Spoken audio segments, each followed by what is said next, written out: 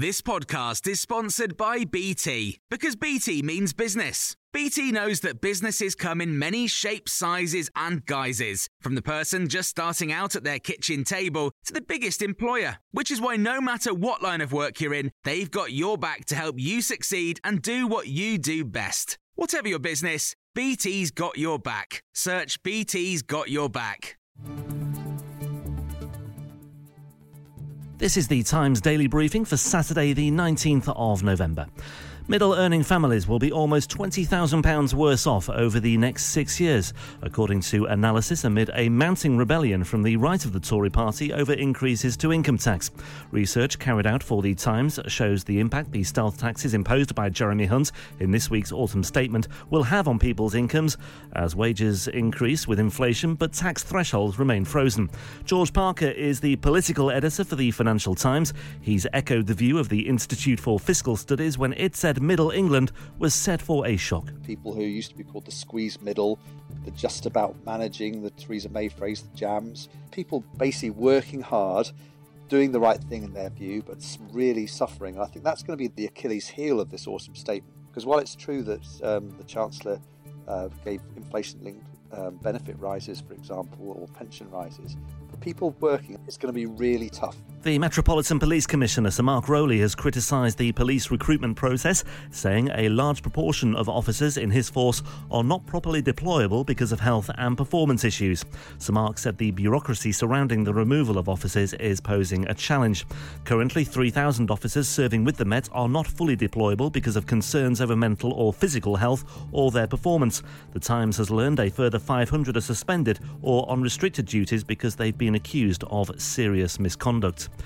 On the eve of the FIFA World Cup, protesters are gathering at the Qatari embassy in London. The protest will be led by the campaigner Peter Tatchell. Homosexuality is illegal in the World Cup's host nation, and there's been widespread criticism about the deaths of migrant workers who have built stadiums and infrastructure for the tournament. And after an imposition of an alcohol ban within World Cup stadia by the Qatari authorities, the Times Middle East correspondent Richard Spencer has told us that tournament organisers are now concerned about the large numbers of fans arriving in the country. I was in Qatar a few days ago and I was talking to the organisers and some of the Qatari officials. They think they've got it under control. They think they've got the preparations ready. But they are very nervous and they are, on this specific point, the thing they're nervous about is, the crowds. Failure to adhere to Apple and Google's App Store guidelines would be catastrophic for Twitter, the firm's former trust and safety chief has said. The company's new owner, Elon Musk, has claimed he strongly supports free speech, although critics have suggested that is contradicted by his removal of staff who disagree with his opinions. Yoel Roth's departure has been described as a major setback for the company, after many raised concerns about the abuse of Twitter's blue check subscription. But as the Times US West Coast correspondent Danny Fortson explained, there could be method behind Musk's apparent madness. It is absolute utter chaos right now. Potentially, they're saying, well, look, if he can get rid of 80% of staff and it can still work and there's no kind of big collapse, then maybe we should do that too. So it's kind of this $44 billion experiment in ultra lean operation. I mean, it's a high wire act, but we'll see how it goes. There's more on all of these stories throughout the day on Times Radio.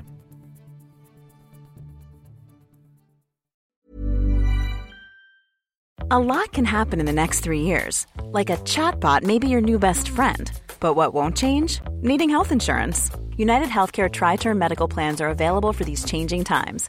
Underwritten by Golden Rule Insurance Company, they offer budget-friendly, flexible coverage for people who are in between jobs or missed open enrollment. The plans last nearly 3 years in some states, with access to a nationwide network of doctors and hospitals. So for whatever tomorrow brings, United Healthcare Tri-Term Medical Plans may be for you. Learn more at uh1.com. Planning for your next trip? Elevate your travel style with Quince. Quince has all the jet-setting essentials you'll want for your next getaway, like European linen, premium luggage options, buttery soft Italian leather bags, and so much more. And it's all priced at 50 to 80% less than similar brands. Plus, Quince only works with factories that use safe and ethical manufacturing practices. Pack your bags with high-quality essentials you'll be wearing for vacations to come with Quince. Go to quince.com/trip for free shipping and 365-day returns.